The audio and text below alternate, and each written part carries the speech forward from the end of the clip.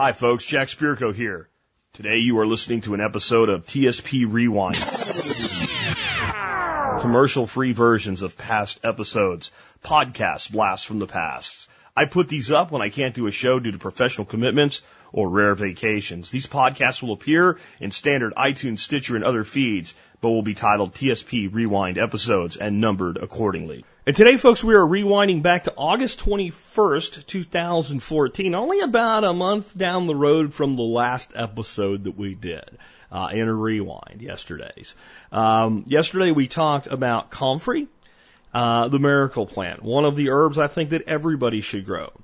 It did not make this list. And the reason it did not make this list is as in this week, back in 2014, the shows were published very close together. So I didn't want to create a redundancy there. I just explained to you all the wonderful things comfrey can do. So I came up with 12 herbs. And you know, I could come up with a bunch more. I really could. But these are the ones that I think that maybe everybody shouldn't grow, but everybody should consider growing.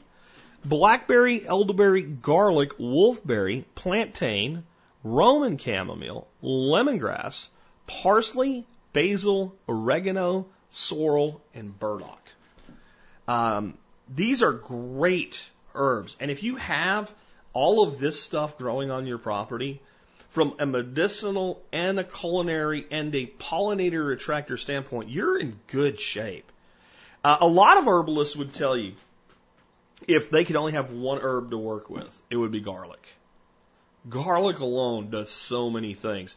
Herbs that we don't think of as medicinal, like basil and oregano, have incredible antimicrobial, antibacterial, and antiviral properties when used in specific ways. And yet they're great culinary herbs as well. And I use a lot of dried herbs. I buy herbs in bulk, dried. You guys know that. I put it out on T-Spaz, etc. Some things that are not as easy for me to grow. Lemongrass I really like, but I can only grow so much of it. It's got to be a pot thing here because it doesn't survive our winters. It has to be able to come in. So things like that, you know, we have to go with other ways of getting them. But it's never as good. It's never as good as fresh. About the only herb that I actually think is not on this list, by the way, that I actually kind of prefer dried to fresh is rosemary. Now, if I'm making like a rosemary water or something like that, which is actually pretty cool tonic, I kind of like the fresh. But when it comes to using it on food, dried rosemary needles seem to be a little bit better than using fresh. But everything else, fresh is the way to go. And this stuff's all easy. That's the big thing. They're not all perennials. Some of the stuff's annuals, but they're all easy to do. And they all allow you to do more than you'd think. That's a big part of what we go in today. Like, one of the things you'll hear about today is blackberries. And I think people never really even think of blackberry as an herb. They think of blackberry as a fruit. It is a fruit. It's an herb that bears fruit. So you people say, well, I know what to do with blackberries. You eat them, or you make maybe blackberry meat or blackberry jam or what have you. Did you know that the leaves make a great tea with blackberry? You'll learn about that today. Did you know you can actually ferment blackberry leaves and make a black tea, akin to something like you would, typical tea? It's not the same, but it has that kind of a tannic darkening of your tea. Did you know that? If you listened to the show originally, maybe you did, maybe you forgot. We'll talk about how to do that today. Elderberry, one of the most medicinal products there are available in the market. Again, these are all easy things to grow. And again, I want to kind of temper a little bit. I said everybody should grow. These are things I think everybody that wants to grow something should consider. And so with that, let's go ahead and roll on back. August 21st, 2014. 12 herbs every modern survivalist should grow. And I hope you guys enjoyed this week of Rewinds. Monday morning, we will be playing the Veterans Day special. I'm not skipping Veterans Day. So there'll be one more day of hearing stuff from the past. This one, of course, being an annual special. And then I'll be back Tuesday. I really hope you guys enjoyed this week while I was gone. I'm sure we're having a blast at TSP 18. Again, I recorded all the rewinds this week on Monday of this week, so I don't know what's going on today. I'm speaking to you from the past in more ways than one, but I do thank you. for your understanding and consideration. I thank every one of you that supported me over the years by listening to my show, sharing it with others, and to every one of you that's ever supported me as a member of the MSB. Thank you very much. And remember, no commercials on TSP Rewind, but if you do your online shopping, where? tspaz.com. You help support the Survival Podcast and the work we do. Here we go, back in time, August 21st, 2014. With that, let's get into the main topic of today's show. Again, I want to kind of start this out before I get into the individual herbs, just saying why I think this is important. There's a lot of people that say to me all the time, I don't have that much land. Grow herbs.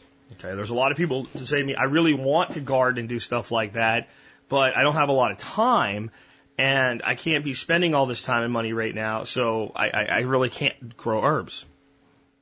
There's a lot of people that say to me, I just don't feel healthy, and I'd like to eat better, but I can only afford certain food, and I can only spend so much time growing my own food, and I have to deal with what I have, so grow herbs. There's a lot of people that say to me, I wish that I just had more variety in my life. I wish I had more ability to be resilient to diseases and stuff like that, but I don't have. Grow herbs. Herbs are nature's answer to almost every problem, other than the problems we create for ourselves. Nature's problems, nature's answer to nature's problems. So the natural problems that we encounter can almost always be healed by herbs. And that's not just medicinally, but mechanically in many other ways. Here's what I mean. First thing to understand is that most herbs are actually, at least where they grow natively, weeds in many ways. And what makes them a weed? They grow profusely without being planted. They grow in big bunches, and they can kind of run away. They grow in poor, disturbed, bare, depleted soils that won't support much else. Now, that is a weed. Now, we have been led to believe in this country and throughout the modern world that a weed is an invader that comes into our field to destroy it. But a weed is actually a pioneer that comes into a field to fix it. So, right from the get-go, if we look at the weedy nature of weeds, the weedy nature of herbs, we see that exactly what the herb is doing for us when it comes to tonifying, cleansing, or improving our body's health is what it's doing to the land itself. Now, that's really, really remarkable.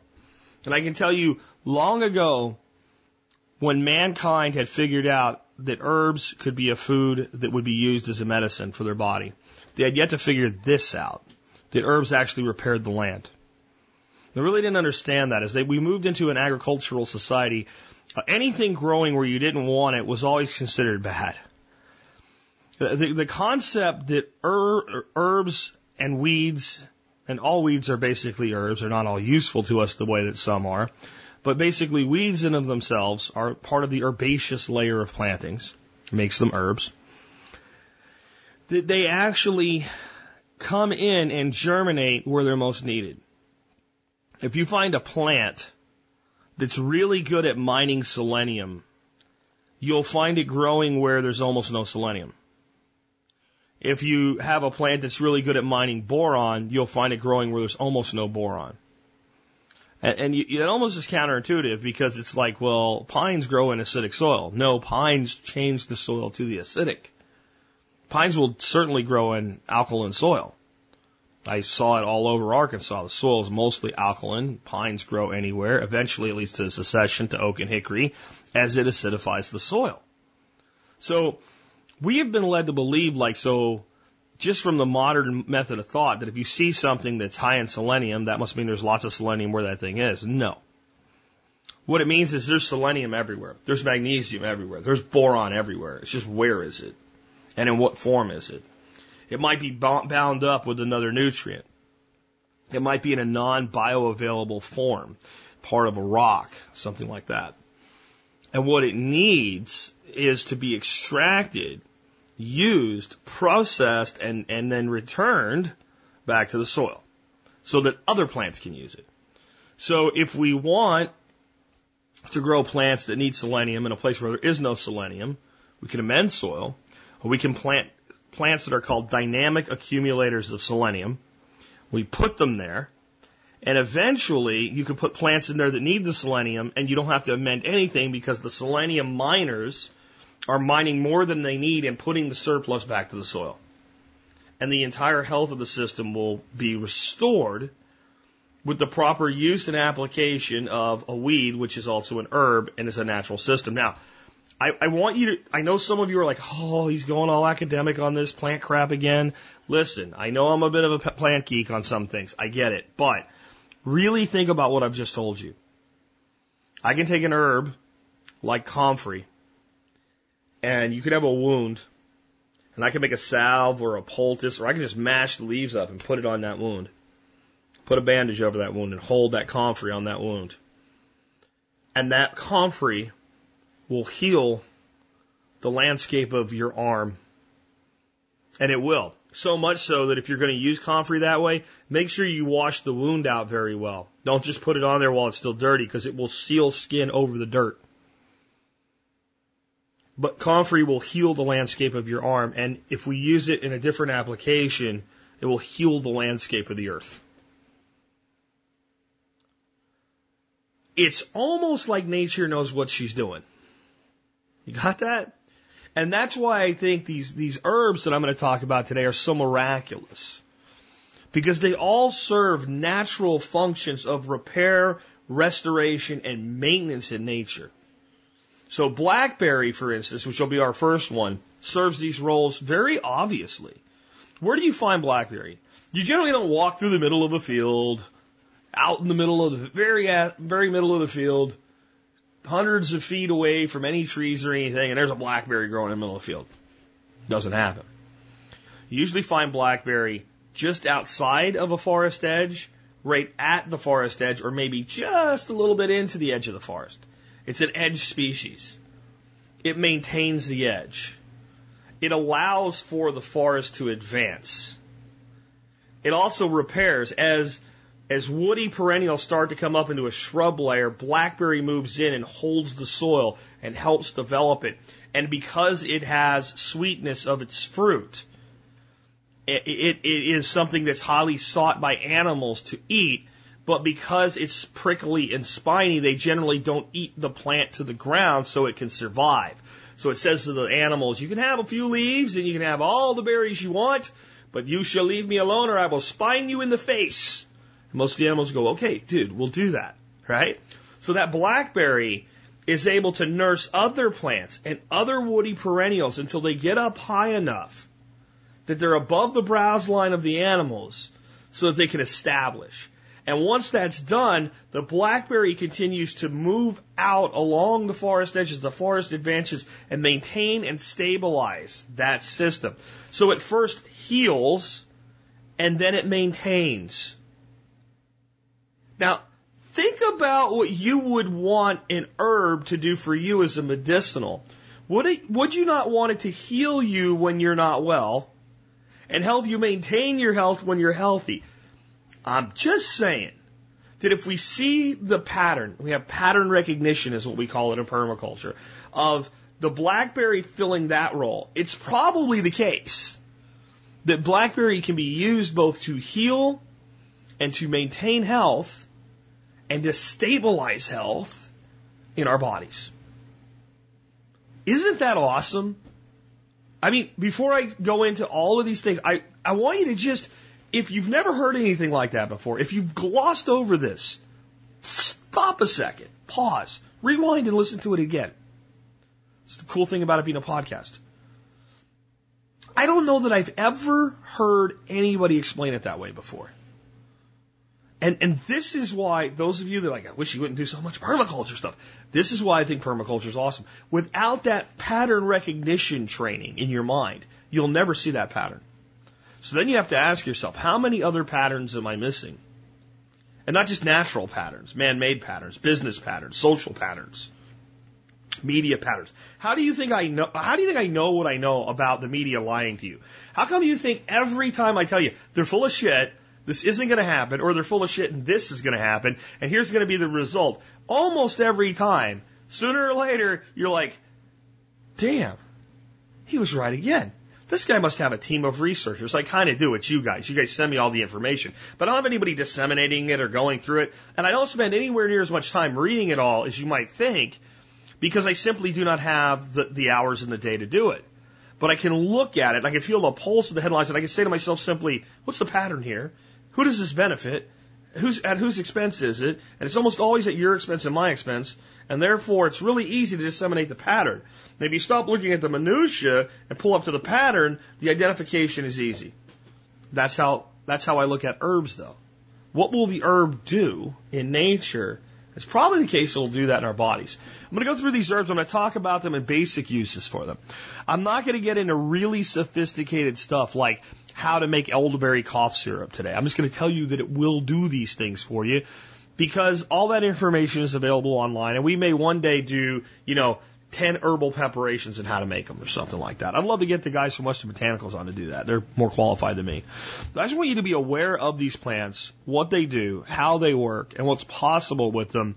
And I want to stick to very basic daily uses of them so that you'll start using them, because this is what I believe about all of these herbs I'm going to give you today. If you're routinely using them, you will have better health.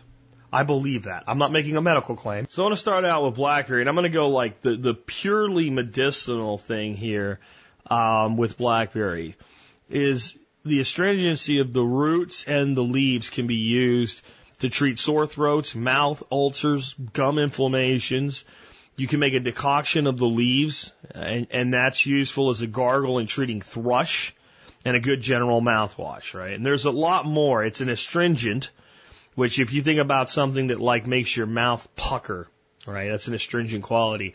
And that makes it actually useful for treating diarrhea and help soothing sore throats. So that's like some of the medicinal things.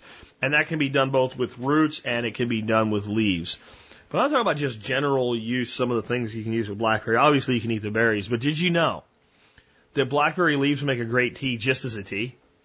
They do have an astringent tannic quality that can be used medicinally, especially with more higher intensive levels, no more higher dosage, I guess. But, I mean, tea is tannic. When I'm talking about regular old tea that you get from the store and make a cup out of is tannic. So that's part of why it makes a good tea. So I've used blackberry tea for a long time, and I'll use both the leaves, and a lot of times what I'll do is I'll dry some blackberries, just dehydrate them, and I'll keep the leaves and the fruit separately. But you can make a tea with a little bit of blackberry leaf, a little bit of dried blackberry berry, and mint. And honey, and that's a great tea. You can add a little chamomile. There's a lot of other things you can do with that as a base, but that's a great tea. And it's very tonifying. It's very relaxing and yet energizing at the same time. It's a feeling awake without feeling caffeine awake, I guess is a way to put it. So there's that. But did you know, because I didn't, I just learned this recently, that you can actually ferment blackberry leaf to make a tea much closer to the tea that you're accustomed to from a tea shop, a typical tea.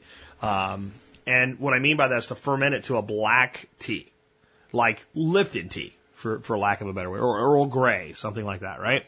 So here's how you do that. And I found this on a website called SierraBotanica.com.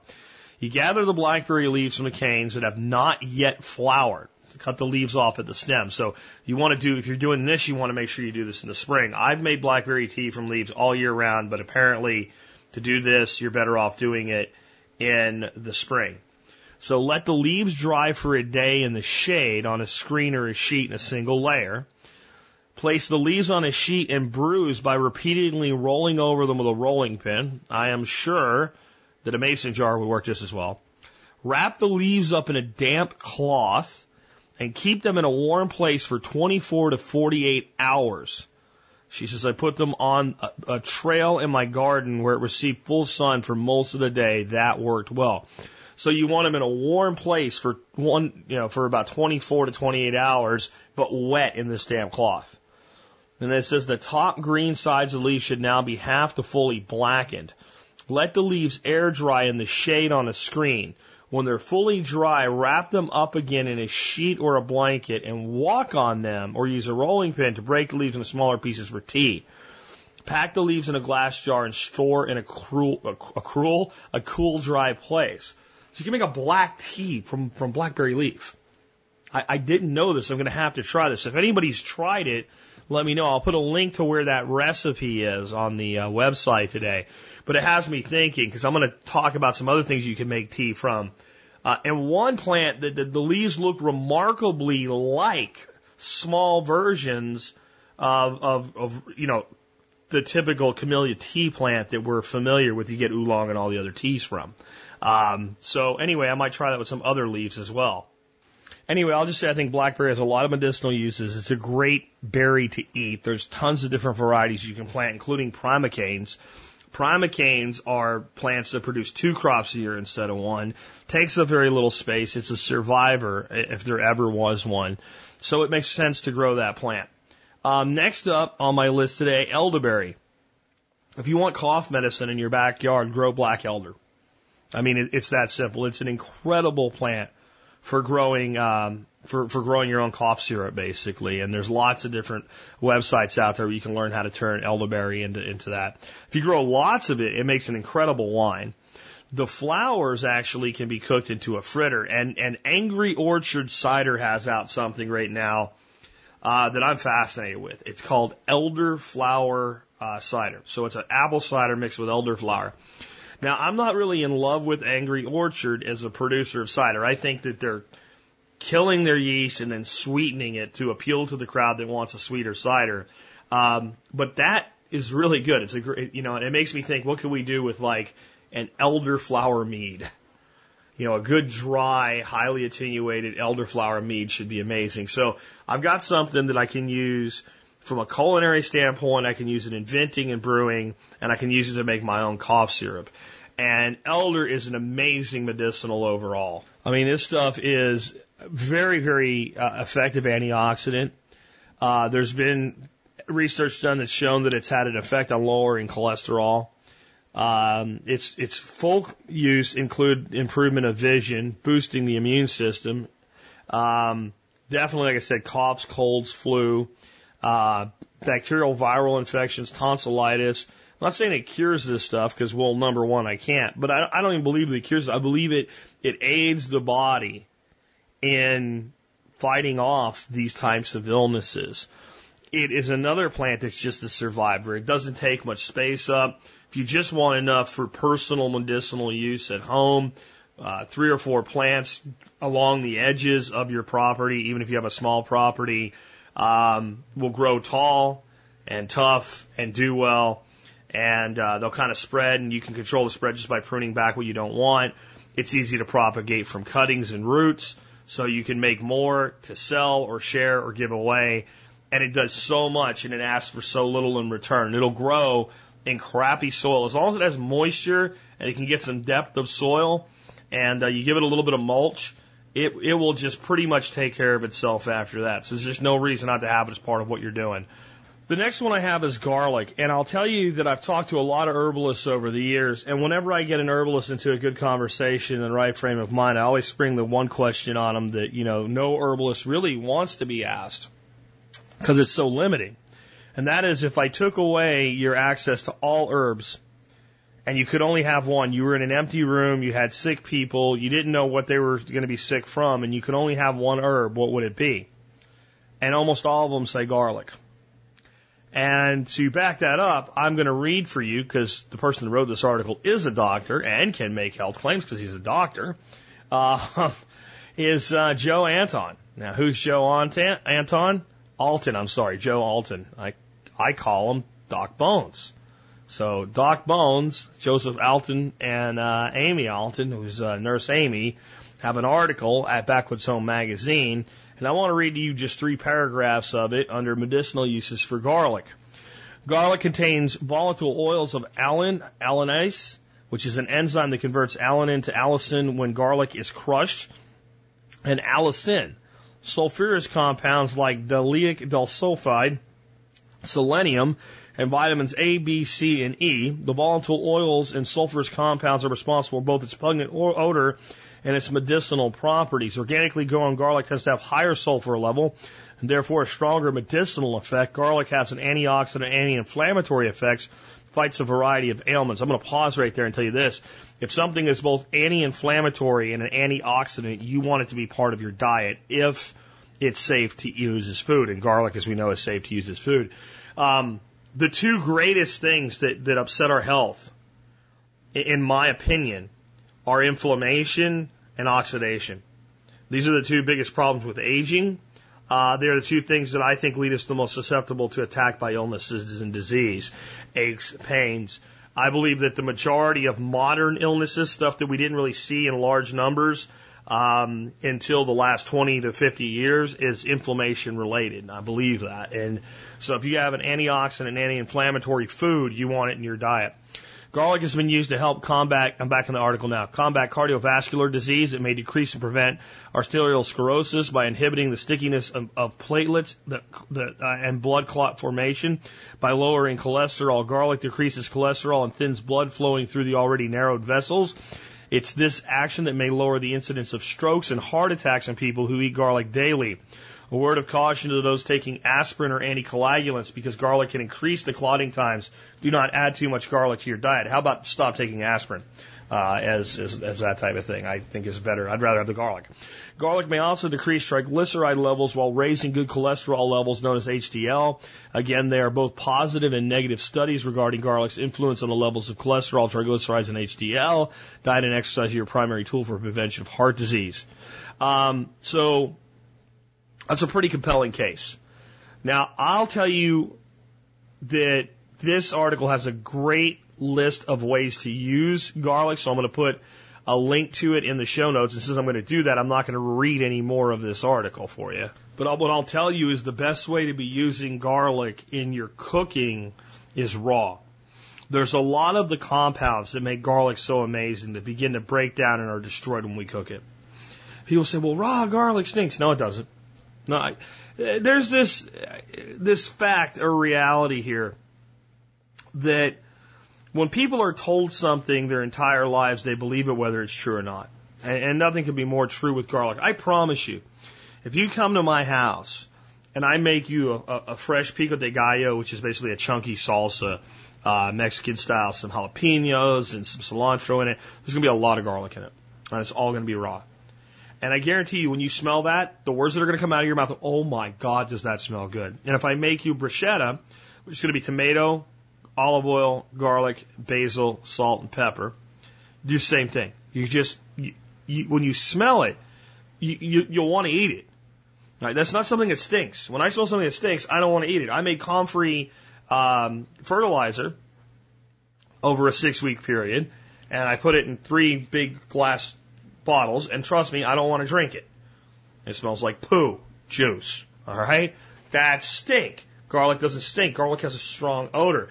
Now, when you're in a kitchen where people cook with excessive amounts of garlic all the time and it builds up with grease and oils and all the other smells mixed with it, it can smell bad. If you're around somebody who eats garlic like apples, and some people, believe it or not, do, and they're sweating and they have garlic sweat stink, it can smell bad. But garlic itself smells wonderful. And the other thing is, well, it's hot, it's spicy, it's too intense.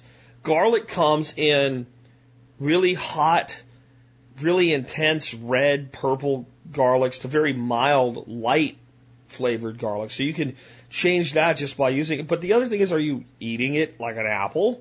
You know, breaking up the little, what do you call it, little cloves and popping them in one at a time? Or are you mixing it with other food? Try this. The next time you make a salad, chop up 2 or 3 cloves of garlic. I'd say 2 cloves per person eating a salad.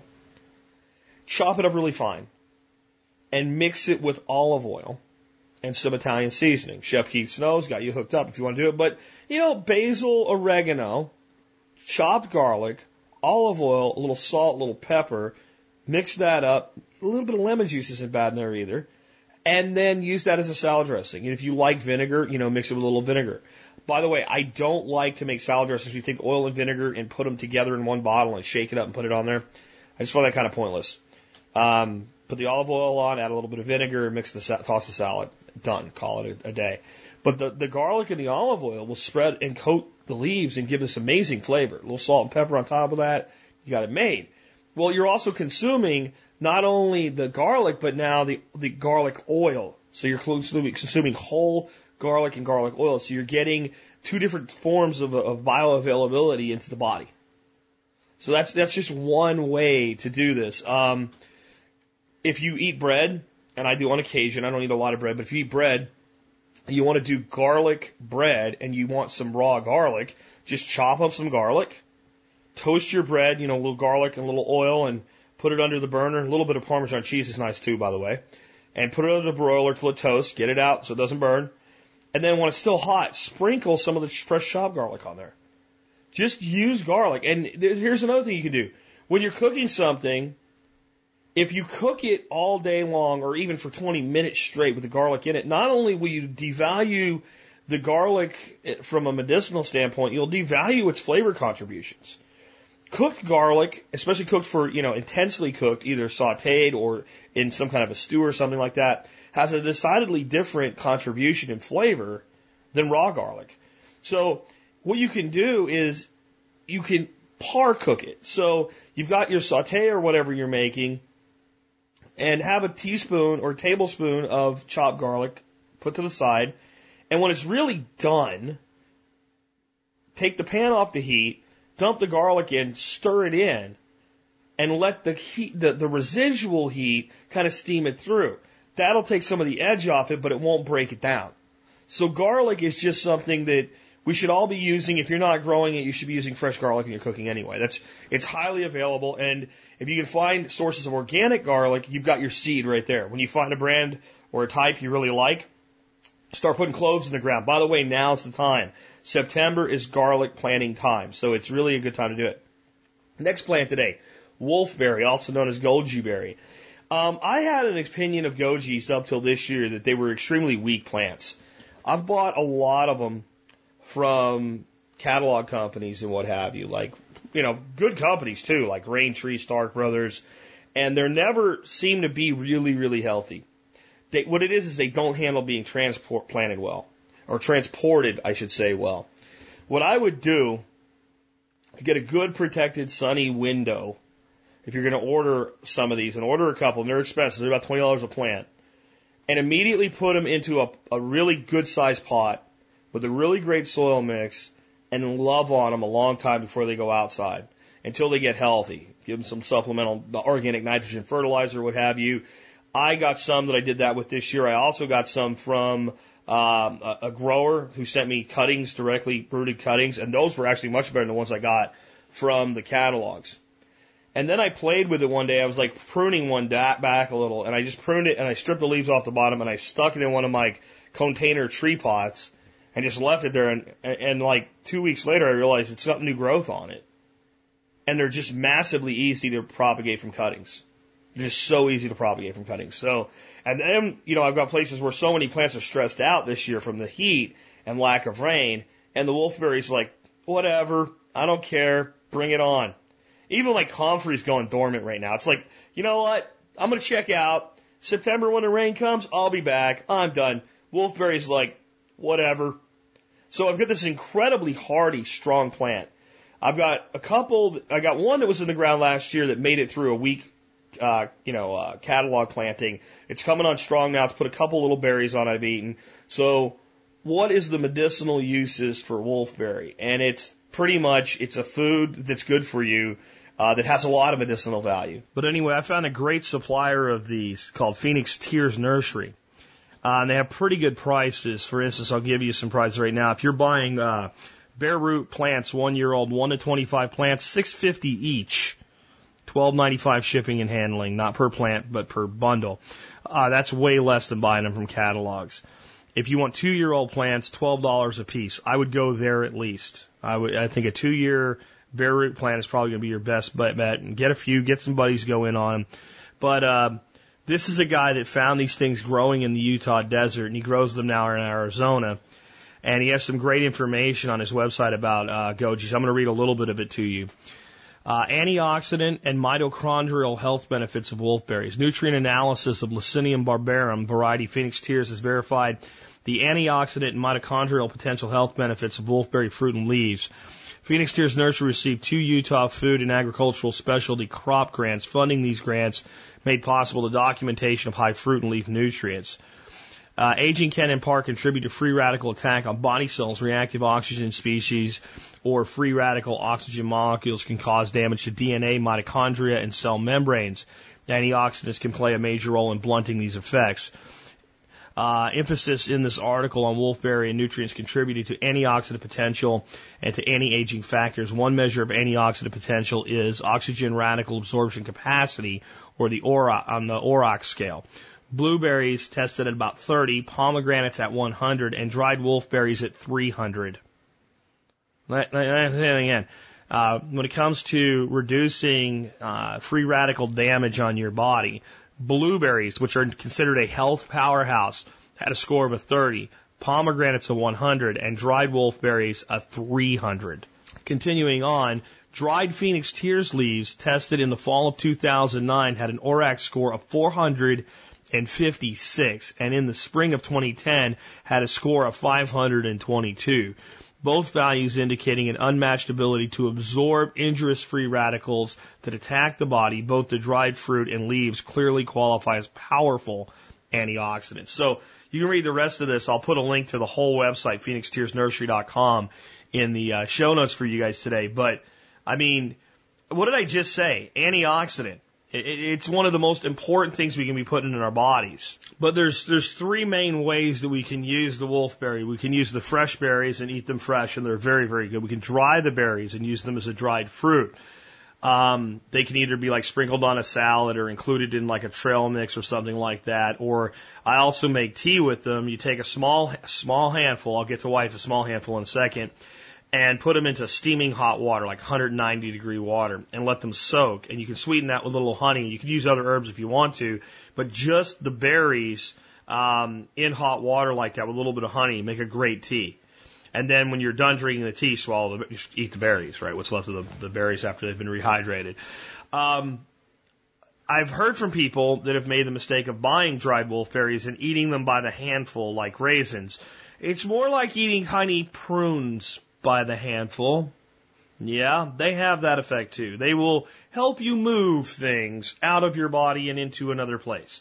And if you eat too many, especially dried ones, is really where this kicks in. For some reason, they have a change when they're dried this way. They can have a laxative-like effect, so don't do that. But they're great either as a tea and what have you. The leaves also make a great tea, and that was the plan I was saying. I may try making some black tea from wolfberry. So wolfberry, highly recommend that you use it, grow it, love it, learn all about it. Anything with that much of an antioxidant property can pretty much replace most of the vitamins on your shelf that you're buying for ridiculous prices from the grocery store. Let's move on to the next one. Plantain. Many of you probably already have plantain growing in your yards. Plantain is one of the best medicinal herbs you can get your hands on. It can be used as a pot herb and little bits of it in salads and stuff. Not too much. It gets a little bit too bitter for my taste to use like that, but it is probably one of the best, safest medicinals out there to deal with wound care. If you have a wound of any kind and it's cleaned out well, and you use plantain on it, you probably are not going to get infected, and you probably will accelerate your healing time. It's also a great anti-inflammatory, and it has an amazingly quick effect on insect stings. When I was at Ben Falks in Vermont, I got stung by one of those great, big, angry, mean-looking red wasps. I guess I knocked the branch the wrong way with my leg, and he just nailed my calf. And I mean, those things hurt compared to most bees and wasps. Those are big, and they really nail you. And you can see it looks like something chewed into you where they bite you. Red, swells up right away. So he bites me, and I'm like, come on, dude. I see him flying away, and I'm like, well, I'm not going to hunt you down and kill you or nothing. And I look around, and there's plantain everywhere. So I pick up about 4 plantain leaves and just like kind of roll them back and forth through my hands to get some of the juice out of them and make a little sticky pad of them. And he bit me low enough that if I pulled my sock up higher than I normally wear it, it would hold it. So I put it against the bite, pulled my sock up over it, and 10 minutes later there was nothing.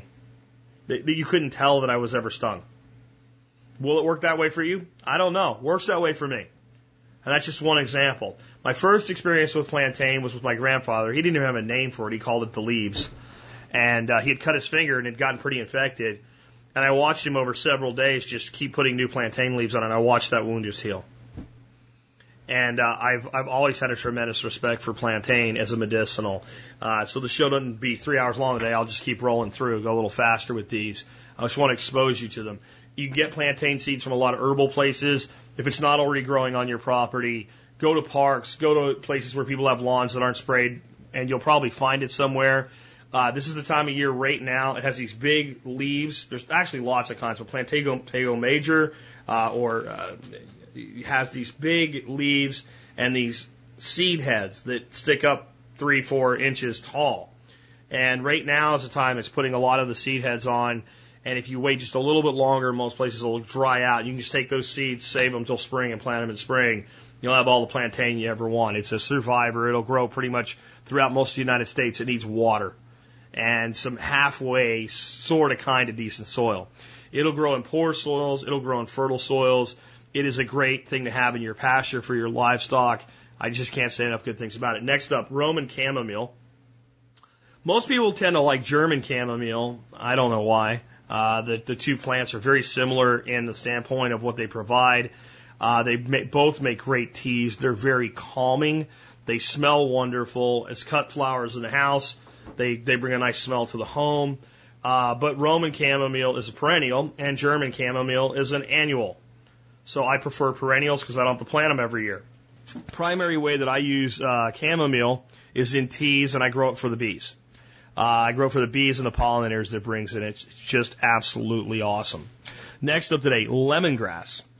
Lemongrass is, well, you can make an insecticide out of lemongrass. Lemongrass oil at about 3% to water and misted will kill most flying insects on contact. And yet you can take that substance that you just made, add some sugar to it, and it tastes an awful lot like lemonade. Lemongrass is great in your cooking. It is a very hardy plant. It's considered a tropical. They tell you have to grow it inside. I've seen it grown up into like zone 6 if well mulched and kind of given a little supplemental heat in the form of rocky outcrops that kind of help provide heat sink. But when it dies dies down to the roots in the frost, cut it and mulch it about 4 or 5 inches under mulch. Usually it'll come back every year, even in very cold climates. And there's actually been some work done on lemongrass. There was a study done by the University of Wisconsin, and there were some people taking prepared lemongrass capsules, about 140 milligrams a day for 3 months, and experienced a significant reduction in cholesterol levels. And their cholesterol levels returned to the previous highs when they stopped taking the lemongrass. Obviously, that indicates that the lemongrass may help reduce cholesterol in certain individuals. My source for that is a site called Gardens Ablaze, and I have a link to them in today's show notes for you as well. But as we hit some of these more culinary herbs like garlic and chamomile and lemongrass and what have you, it's important to start thinking about the people that have experienced the health benefits of these plants and the lifestyles that go along with cooking with and using herbs and being outdoors for generations upon generations, centuries, if not thousands of years. For instance, I just talked about wolfberry. Wolfberry's been used in Chinese medicine for over 2,200 years. Right, so there's a long history of man with these plants. Lemongrass is, if you learn how to cook Thai cooking, you're going to be using lemongrass. It's just part of the whole experience that is Southeast Asian cooking. And it's this wonderful flavor, wonderful plant. And is it cool that it helps reduce cholesterol? Yeah. Do you really need to know that? Do you need to be making decoctions and capsules or whatever? No, you just need to be including all of these things in your diet. So lemongrass is a great one to do that with. I'm going to cover 3 together here because they're all culinary and they all have many of the same properties. Parsley, basil, and oregano. I'll kind of break them down individually a little bit because there's different things about growing them. But from a standpoint, we don't think of parsley, basil, and oregano as herbs that have a real medicinal effect on us. But they are all of them, significant as far as antiviral, antibacterial, anti-inflammatory, and antimicrobial. So you don't really think of something like parsley or basil or oregano having that type of an effect, but they do.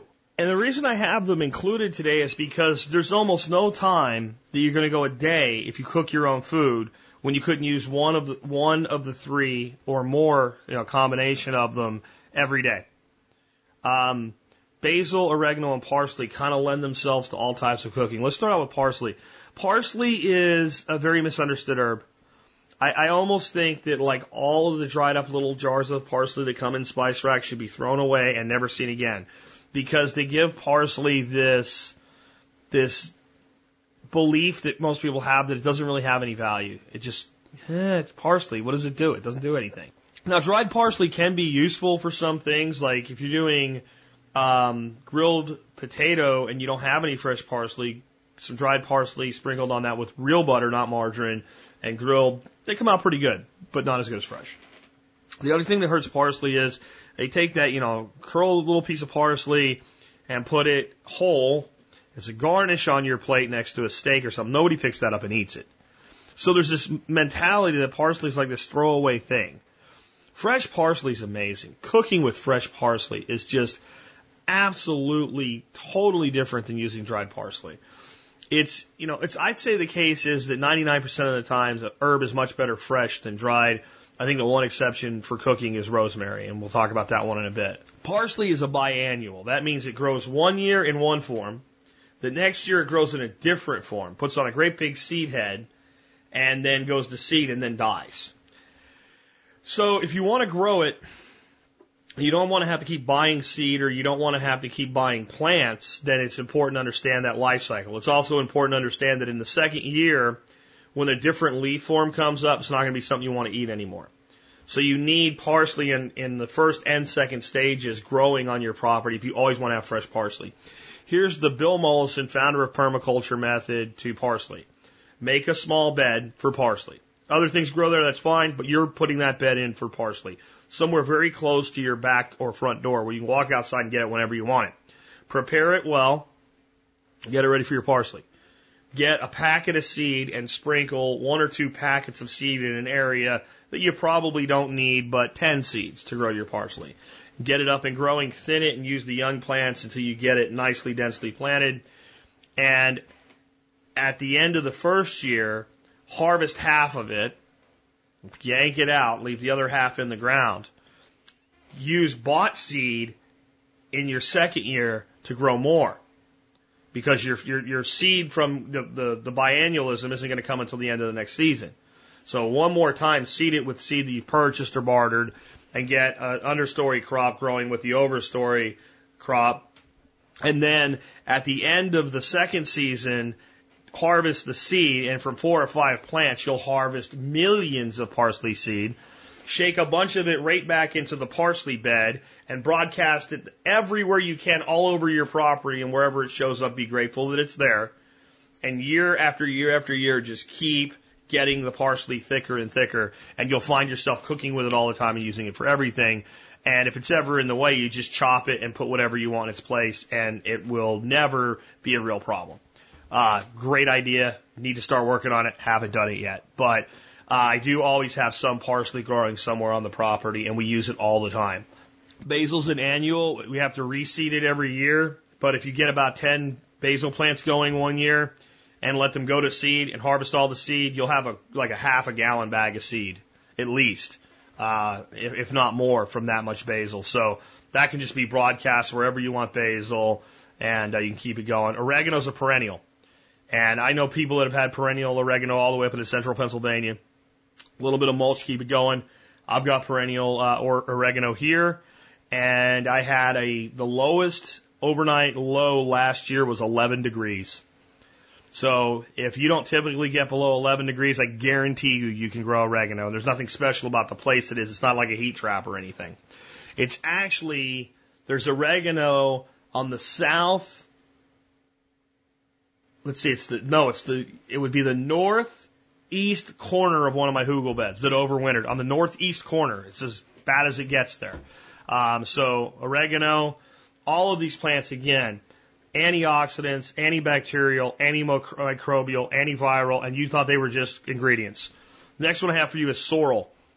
Sorrel is one of those herbs that comes up to be used as a garden herb earlier in the year than almost anything else. It's one of the first things of green to return. It's also perennial and can be used over and over again, and it makes a good soup. There's actually quite a few different plants called sorrel. There's a common sorrel and a sheep sorrel, and the one I'm recommending you consider growing is a sheep sorrel because it's going to be the most, let's say, flexible. Common sorrel is not as good to me anyway as like a pot herb type thing. Sheep sorrel is used in salads and soups and has like a lemon-like flavor. It's easy to grow in your backyard or on a windowsill. It's perennial. It'll come back year after year after year. And it's something that you don't really need space for. You can get established in your lawns, and it'll just be there. And a lot of times it'll seem to go away in the heat of summer, and it'll come back every spring. It'll regrow from its roots. There is a plant you can get called profusion sorrel. You can get the seeds for this. And the company is in Canada. And it's something you may really want to look at because it will never bolt on you. And that means that the leaves will stay tender for as long as the plant stays active. It's a bred hybrid that can be reproduced from cuttings, but it doesn't produce flowers. Since it doesn't flower, it doesn't go to seed. Since it doesn't go to seed, it can't bolt, so it never gets bitter. It'll make a ton. Just a small patch of it will make a ton. It'll turn tough and bitter later in the season, like most sorrels do. So if you want to extend your sorrel season, you can do it with Profusion sorrel, which is a registered trademark variety. And the company you can get it from is called Richter's, Richters, Richter's Herbs. I'll put a link to Profusion sorrel in the show notes for today's show. The next one I have for you is burdock. I did a show on comfrey. I could do a show on burdock. I could do 2 shows on burdock. It's one of the most amazing plants out there that most people don't even know about.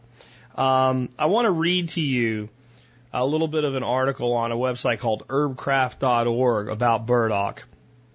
And this is written by an herbalist. And I think it'll give you a good snapshot of how awesome this plant is. One should by no means assume, however, that one's life need to be in peril to make use of burdock. Remember, burdock is a food. I'm often asked what the best way to take burdock is, as a tea, a tincture, or to eat it. My answer is to adjust it every way that you can think of. Burdock possesses so many virtues that no one way of taking it can encompass them all. Teas are not better than tinctures, and raw fresh roots are not better than fresh roots and stir fries. They all help to offer wholesome goodness that is burdock. An awesome way to incorporate burdock in your diet is to add it when making soup stocks. It's an excellent addition to bone broth, but by no means should it be left out by vegans. The stems can be peeled of the bitter skins and eaten raw or cooked in a wild food prodigy. When steamed or boiled a long time, they become soft like new potatoes. They are starchy and not fibrous at all like the roots of pentholes, whatever those are. I like to serve them alone as a vegetable dish. Their mild, slightly sweet flavor can't go wrong in soup or in stir fry. When burdock stalks are in season, late spring to early summer, when the shoots are 1 to 3 feet tall and not yet stiff, they are a truly fine vegetable. Again, think of it as a nourishing herbal food, something you work into your diet and consume regularly, prepared in as many differing manners as you can dream up. One of the constituents found in burdock's root is inulin, which is considered a prebiotic. Well, this implies that inulin is a food source for the diverse microbial ecology of the gut. By consuming foods rich in inulin, we feed them so their populations remain healthy and they can assist us in the breakdown of our foods to provide optimal absorption. Boy, you can keep reading if you want to, but do you need more? This is a plant that's almost impossible to kill. It's a biannual. The roots are best harvested after the first year, so it's something you plant from seed. It grows really big leaves. It's really, really hardy. I think the best way to get the stems is to wait till the second year and harvest them when they first start coming up. Let that plant go to seed, harvest your seed for the next season. So you kind of run a cycle, sort of like you would with parsley. Now, it does have these big, sticky seed heads on them, but they're not real thorny or anything like that. The flower looks a little thistle-like, Burdock is just an amazing plant. And it's something we should all be growing. And it's something I don't have on my property right now. Again, the website is herbcraft.org. And the guy that runs that is a guy named Jim McDonald. And I will put a link to the burdock page there so you can learn more about it. And at this point, we're about an hour into the show. And I have 6 more herbs to cover. So I think I've made a decision. I'm going to change the title of this show. I've already done so online. I'll just leave it in the beginning and you'll hear it now at the end. From 18 herbs, every modern survivalist should go to 12. And the reality is I'll take the 6 that I've taken off the list right now. And I'm going to add 6 more and I'll do 12 more herbs as a second part of this series someday next week or maybe the week after.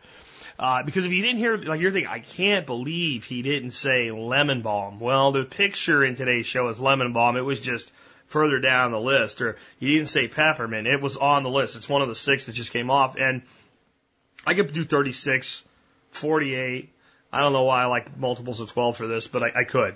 Or multiples of 6 for this, but I could. I could go any number. I could do a couple hundred herbs, honestly, that fit this description.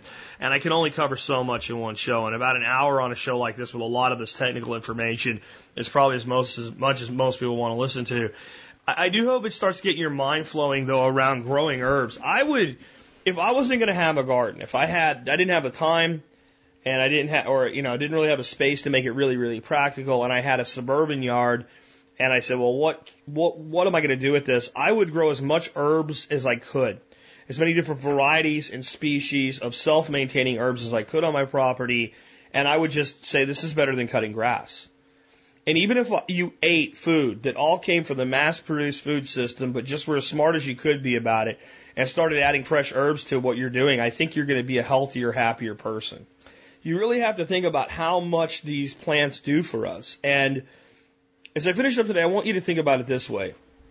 Like I said, many of these plants have a very long history, hundreds, thousands of years with humanity. We sort of co-evolved with them. And I know some people have different opinions about the term evolution, but no matter how you think we got here, humans of today are different than humans of 10,000 years ago. We are physically different beings. We have been altered and changed through the reproductive cycle. And evolution is not a thing that happens and is done. Evolution is a thing that's continuous. You can see it with chickens in your backyard as you breed them. And to me, if we've grown for thousands and thousands and thousands of years with these plants at our side, it seems little coincidence to me that the rise in modern disease goes right along with the time we stopped using them. And maybe when you look back and say, well, how come our grandparents ate whatever they wanted and didn't get fat? Well, let me tell you what your grandparents did and what they didn't do. They ate fresh herbs. I mean, they did. Especially if they were rural. Things like sorrel and plantain and elderberry and wild garlic and blackberries. These were free foods for people that didn't have a lot of money. So it was a natural thing to collect and use them. So they did use fresh herbs. They didn't eat high fructose corn syrup because it didn't exist. They didn't eat modern varieties of wheat sprayed with herbicides because they couldn't, because the varieties weren't made really yet. The big leaps in genetics with wheat, not GMOs, but just genetics with wheat, were in the 1970s. They didn't eat soy hardly at all. Americans ate almost no soy if you go back to the 1920s and 30s. But I guarantee you they were using fresh parsley, fresh dill, fresh thyme, right? This is the way this works. When you have to work with less and you have to cook for yourself, you have to do things to make the food interesting and flavorful. And at that time, and I'm not putting a judgment on this, I'm just saying it's the way it was, women mostly stayed in the home and cooked for their families. And when you do something all the time, you get good at it and you take pride in it. And when you see it as your role, I cook for the family, you want to be the best cook you can be. And who doesn't have a grandmother that doesn't have a secret recipe? Won't tell anybody what it is. Maybe she'll tell you right before she dies. Hopefully she's written down somewhere where it doesn't go. And whose grandmother doesn't think their fill in the blank is better than all the rest of the old ladies she knows? right? So you see even today the remnants of that mentality. Go back one more generation, you get more of it. So if the case was that these herbs were all around us and people at the time knew what they were, we know they were cooking with them. And I think there's a lot of other things, the negative things that contribute to modern illness. But I also think what we've stopped doing and stopped eating.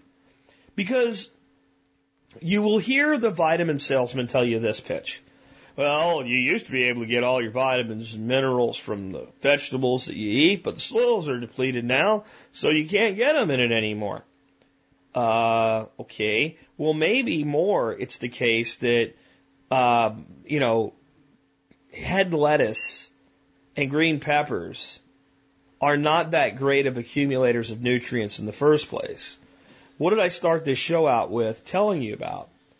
That herbs act as accumulators of minerals and nutrients and mine them from deep in the soils. So what that means is some of these herbs, burdock for instance, is capable of accumulating iron where other plants can't. Because there is iron in all soils somewhere. Small, tiny amounts of it. Certain plants can accumulate it and bring it up to the surface and make it bioavailable to you if you eat it, or to the ground if it goes back to the ground. So a lot of the loss of mineral nutrient in our diet stems straight from not using these plants that actually accumulate it in significant quantities. So instead of like, okay, I'm going to grow this plant because it accumulates manganese, mulch this other plant with it so it can have manganese so I can get manganese, why not just eat the manganese accumulator? At least some of it.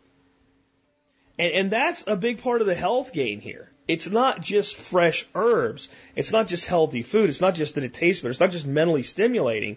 It's that these plants actually can take these nutrients up that, yes, the soil's deficient in, but it's not lacking completely. It's there.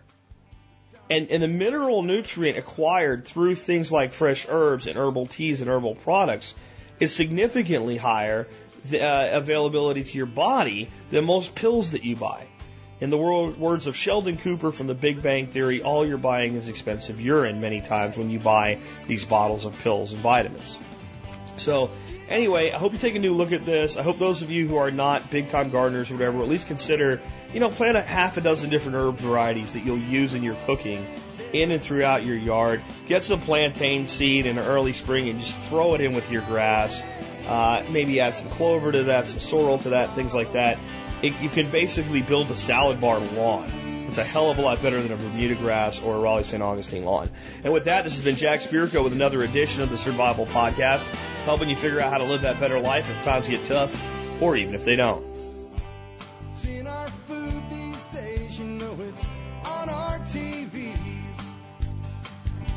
Sometimes we forget we are what we eat. I don't know the answer. It's like there's nothing I can do. It's the price we pay, I guess, and we follow all the rules. There's a better way to do this. Let me show you a better way.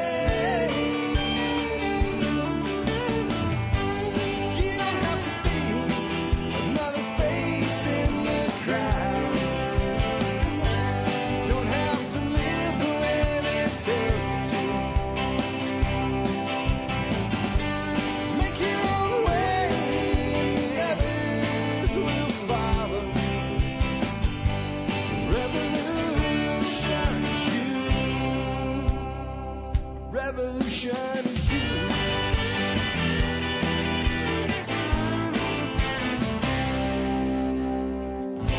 Someday we'll realize our children just can't pay. If nobody up there cares, they're living for today.